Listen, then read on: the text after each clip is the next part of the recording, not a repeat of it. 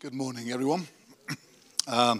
Normally for these all-age meeting services, we have a kids talk, a children's talk, and an adults talk, kind of. But we haven't got anybody to do a kids talk today, probably because I gave a difficult subject. I don't know.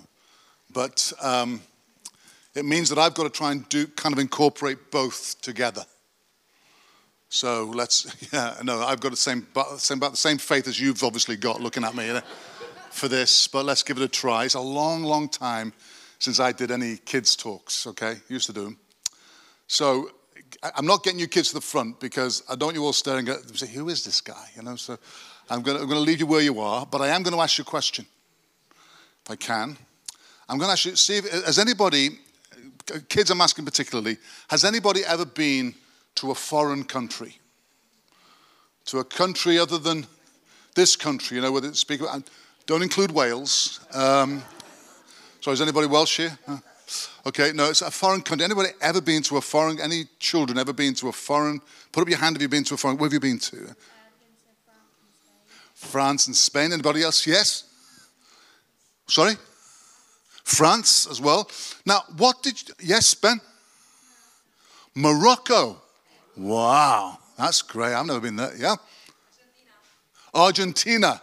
Very good. Are you from Argentina by any chance? Yeah, well, that would explain it. Okay, sorry? They've been to England. So England is a foreign country for you. Okay, good. And what's wonderful is, you can visit foreign countries, but you can actually as well, as I found out yesterday, and I found out numerous times, you can experience a little bit of what it is to be in a different country. Just, for example, doing what I did yesterday, which is come to the Spanish-speaking group here. That was great, yeah. And I was speaking, and I didn't have a clue what they were saying.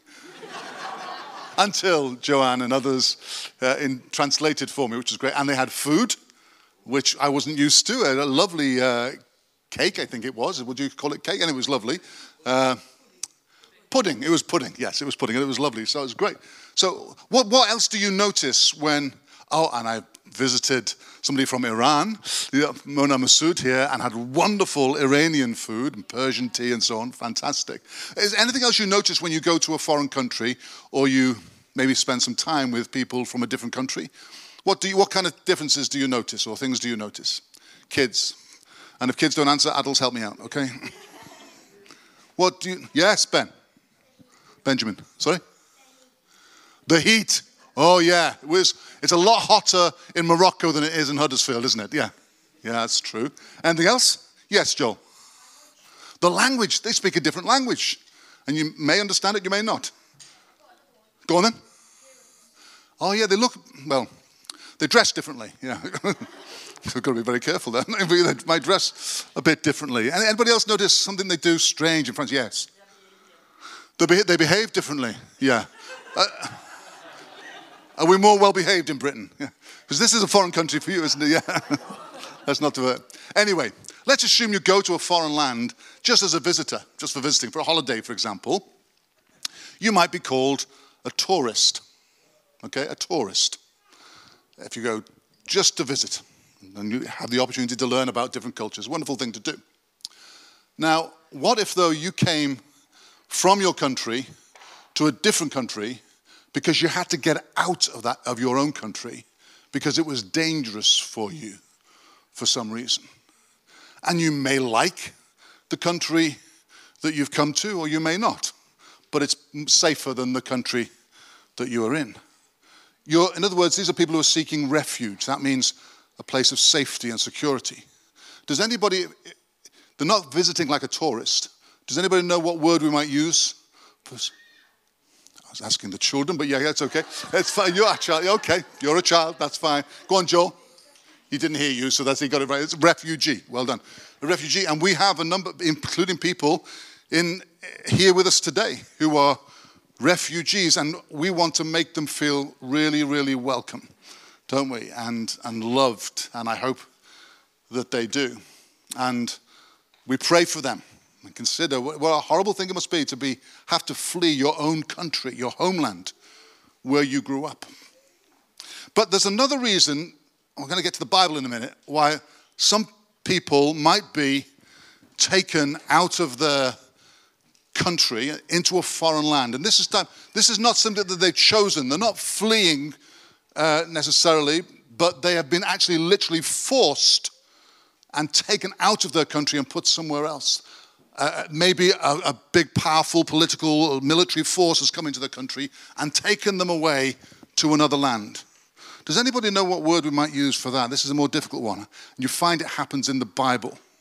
The name is, just remember, the name is the name for the actual experience and for the people who are. What am I thinking of? Oh, okay. Tell you, I teach high school kids. You know, so I don't know about. Yeah. Exile. Somebody's taken into exile, and they're called an exile. This is not, well, I suppose the offling is a danger, but they've literally been forced out of the country and put in a foreign country. It happens not so much these days, but in the ancient world, it happened all the time. And we can read about it in the Bible, because in the Bible, there are a number of books in the Old Testament, and they're sometimes referred to as the books of exile, because they were written at a time when a really powerful empire, or the military of a powerful empire, came and took them out of their land of Israel or Canaan and forced them to come into their country, the conqueror's country. One of the famous books, well, there's a number of them. Jeremiah is partly about it, Ezekiel is partly about it, and Daniel and Esther are about the time of exile.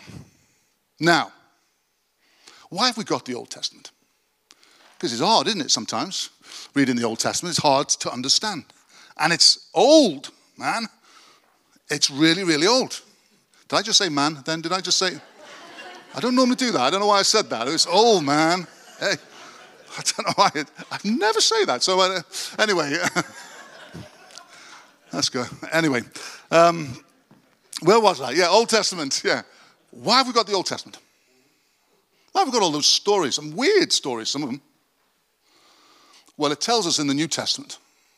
So one of the great Christian leaders of the New Testament called Paul, he said this, a couple of things he said in his, for example, his letter to the Romans. He says this: all these things are written in the scriptures long ago to teach us.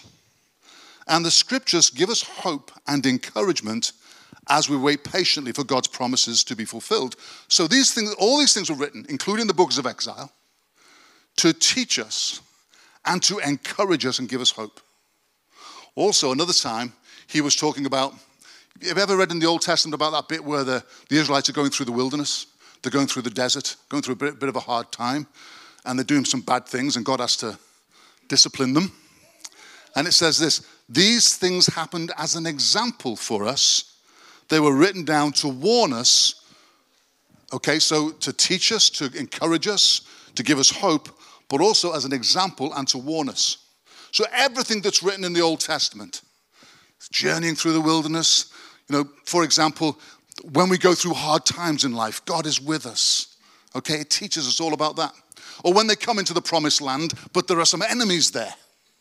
If you ever read the book of Joshua, kind of a challenging book, really. But there are some enemies to overcome, some giants and some warriors and stuff. And that's to teach us things like, if we're going to receive everything that God's got for us, that's what the promised land represents, there's some enemies, some giants we've got to overcome. But they're not like the military giants. They're like fear, for example. We've got to overcome fear. Or we've got to overcome jealousy or something like that. So all these books to teach us. Now, what do the books of exile teach us? I wonder. Anybody got any ideas? Adults, you can say something as well if you like, Come on, man. You know what I'm saying? God is with you certainly in difficult circumstances. That's certainly true. Anything else? How to shine as God's light even in the darkest of places. Man, this is brilliant. I shouldn't be up here. You lot should be up here preaching at me. Come on. Anything else? Okay. God cares about people who aren't just chosen people. Okay, he does. That's for sure. Okay, we're going to look in the next few months one of the books of exile, a really brilliant one that I'm sure you've all heard of. How many of you have heard of the story of Daniel in the lion's den? Everybody heard that story? So in the next few months, in your groups and in here and in hubs, we're going to be looking at the book of Daniel. And this is why I think we learn. You see, as Christians, we don't belong really in this world. We're living in it, we're passing through it, but this is not our home. Okay? And I'm going to read a scripture with you that shows us, it's not actually from the books of exile, but it shows us something that's important about the books of exile. And I want you to read it with me. So if you've got a Bible or a Bible app, I'd like you please to turn to Hebrews chapter 11. And we're going to read verses 8 to 16. Hebrews chapter 11, verses 8 to 16. And I hope to show you what I think that we can learn from the book of Daniel and the books of exile. You see, the Israelites who were taken into exile all began with this man, didn't they? Abraham. So we're going to start with Abraham. Verse 8. It was by faith that Abraham obeyed when God called him to leave home and go to another land that God would give him as his inheritance. I should have explained I'm reading from the New Living Translation. He went without knowing where he was going. And even when he reached the land God promised him, he lived there by faith. For he was like a foreigner living in tents. And so did Isaac and Jacob, that's his son and his grandson, who inherited the same promise. Abraham, notice this, Abraham was confidently looking forward to a city with eternal foundations, a city designed and built by God. It was by faith that even Sarah, that's Abraham's wife, was able to have a child, though she was barren and was too old. She believed that God would keep his promise. And so a whole nation came from this one man. So his children, his grandchildren, and all his descendants came from this one man who was as good as dead.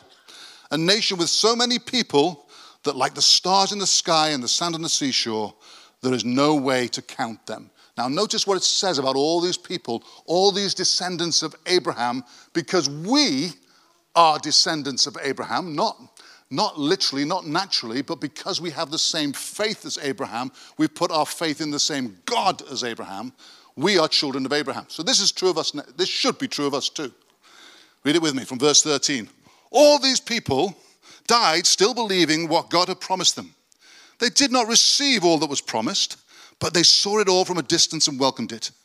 They agreed that they were foreigners and nomads, or you might say exiles, here on earth. Obviously, people who say such things are looking forward to a country they can call their own. If they had longed for the country they came from, they would have gone back. But they were looking for a better place, a heavenly homeland. That is why God is not ashamed to be called their God, because he has prepared a city for them.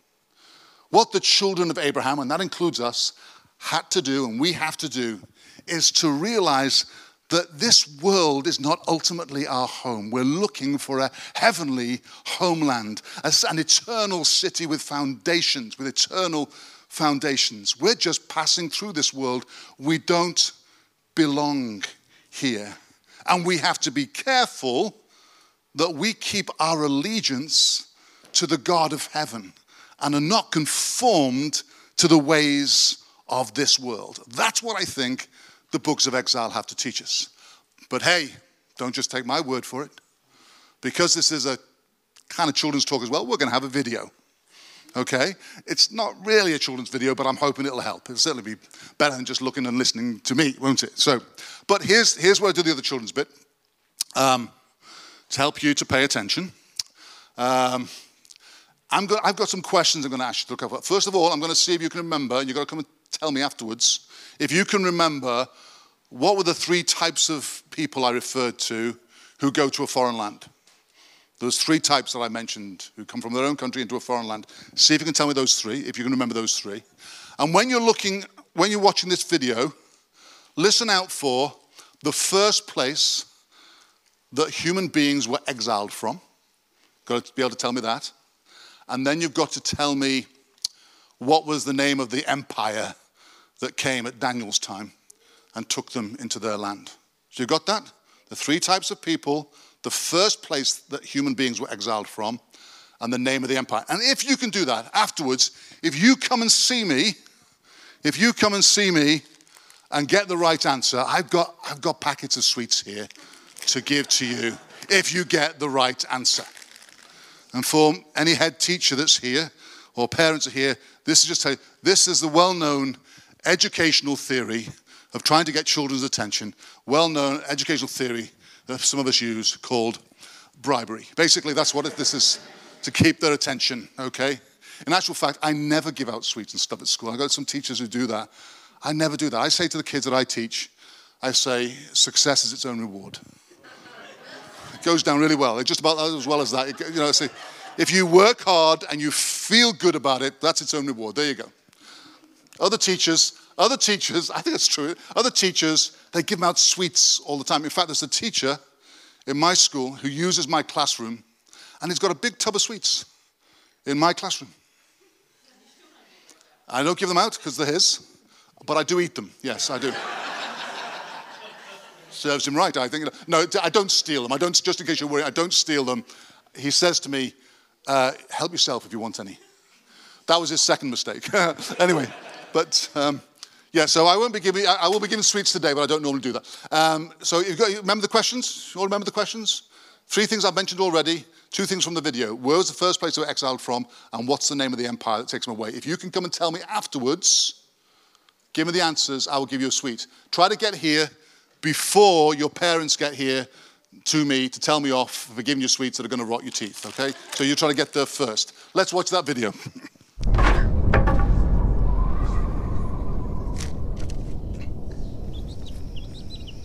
There's something about being home, where everything's just right. We're surrounded by people we love and trust. There's a feeling of stability and safety. And while some people get to experience this kind of home, many do not. Others might even be forced to leave their home and go live in a foreign land. We call this going into exile. Yeah, in exile, everything is disoriented. You're in the unknown.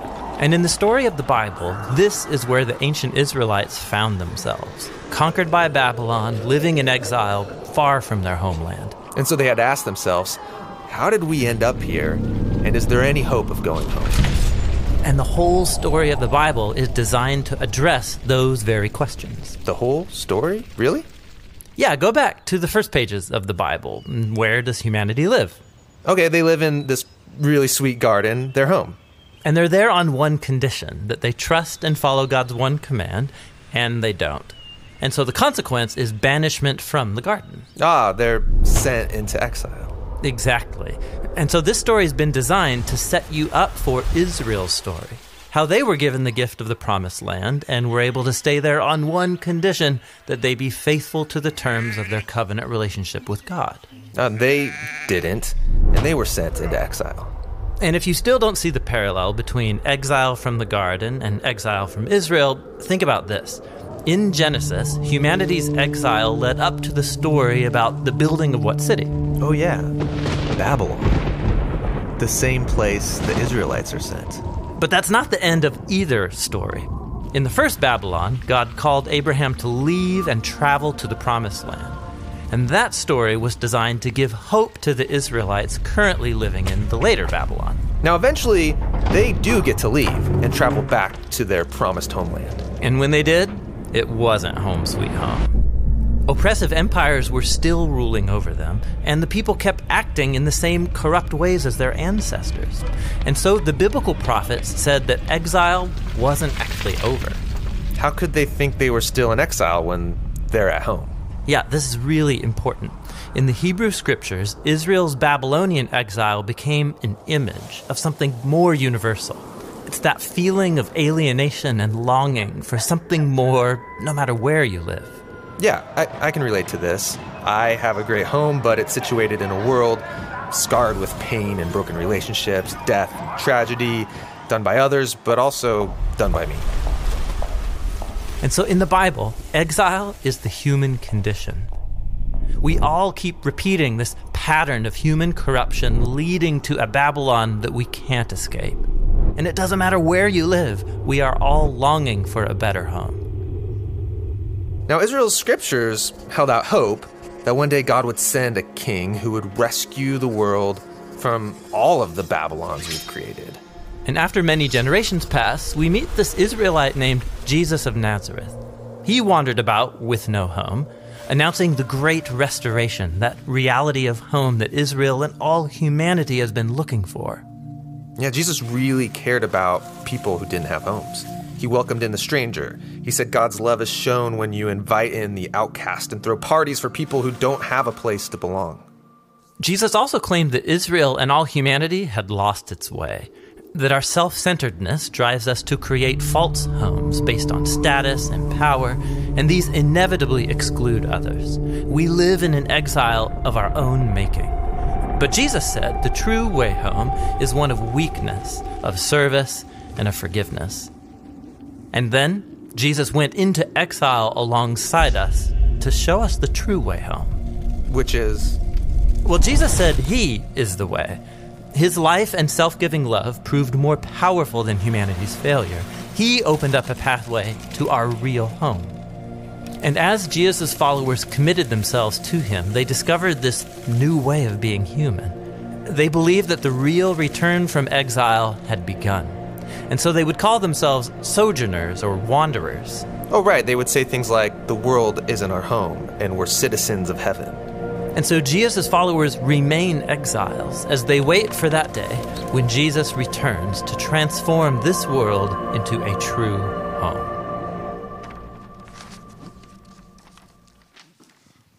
You get it? Yeah? Okay, that's what I was talking about. He's probably said it better than I did. Okay. Children, get your parents, if they've never done this, get your parents to read to you the Narnia Chronicles. Okay? Or to give you the Narnia Chronicles. And you get to the last one in the Chronicles, the last battle. And one of the characters, I forget which, says this at the end, at the very end. It says, I have come home at last. This is my real country. I belong here. This is the land I have been looking for all my life, though I never knew it till now. Come further up. Come further in. Now, that's the message I kind of want to focus on today, just to leave you with today, is that heaven is our home. We are citizens of heaven.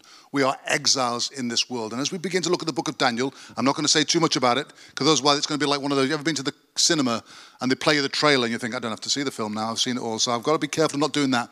But a number of people, especially Christians, followers of Jesus, especially in the Western world, are beginning to think, how do we live faithfully in a culture and society which increasingly feels alien to us and even hostile to the Christian faith? That's what it means to be an exile. You're living in a culture where it feels you don't fit in. And I'm suggesting to you that one of the ways in which we do that, one of the ways in which we live faithfully, and Daniel is all about this, is that we keep our eyes on eternal things. We keep our eyes on heaven, where we truly belong. We keep our eyes on eternity. One of the main ways in which Daniel addressed God was the God of heaven. And he had to make decisions along with other people about what he was going to do in a society, in a culture which didn't follow God. And it's not, by the way, you have to be against everything. In fact, they were a blessing to the world. Daniel and his friends were a real blessing to his world, but they were only able to be a blessing to that world when they were different from that world. And they could only be different from that world when they realized that they were exiles in that world and that they were born for eternity. Where they truly belonged was eternity. So what we're going to be looking at over the next few months through the book of Daniel, through the book of Daniel chapters 1 to 6, because it gets really, really freaky and difficult in the chapters. All good stuff, mind you, all great stuff, but a lot more difficult to preach on a Sunday morning, that's for sure. So we're going to do Daniel 1 to 6, and we're going to learn together what it means to live in exile by keeping our hearts focused on eternity. Let's pray. Lord, as we do this through the scriptures which have been written down to teach us and encourage us and give us hope and to warn us, Lord, and to be an example to us, Lord, as we do that, let us do this really prayerfully. We don't want it just to be a little thing we tick off, a little preaching series. We really want to hear you through this, Lord. Holy Spirit, we pray that you'd come in the children's meetings, in our hub discussions, Lord, and through the ministry of your word from those who preach and teach, Lord God. And as we meditate on the scriptures ourselves, that you'd really help us to really go deep in this, knowing that we are citizens of heaven and that we're just passing through this world. We don't quite fit in because we were born for eternity. Lord, do a deep work in us, Holy Spirit, over these coming weeks and months. In Jesus' name, amen. Amen.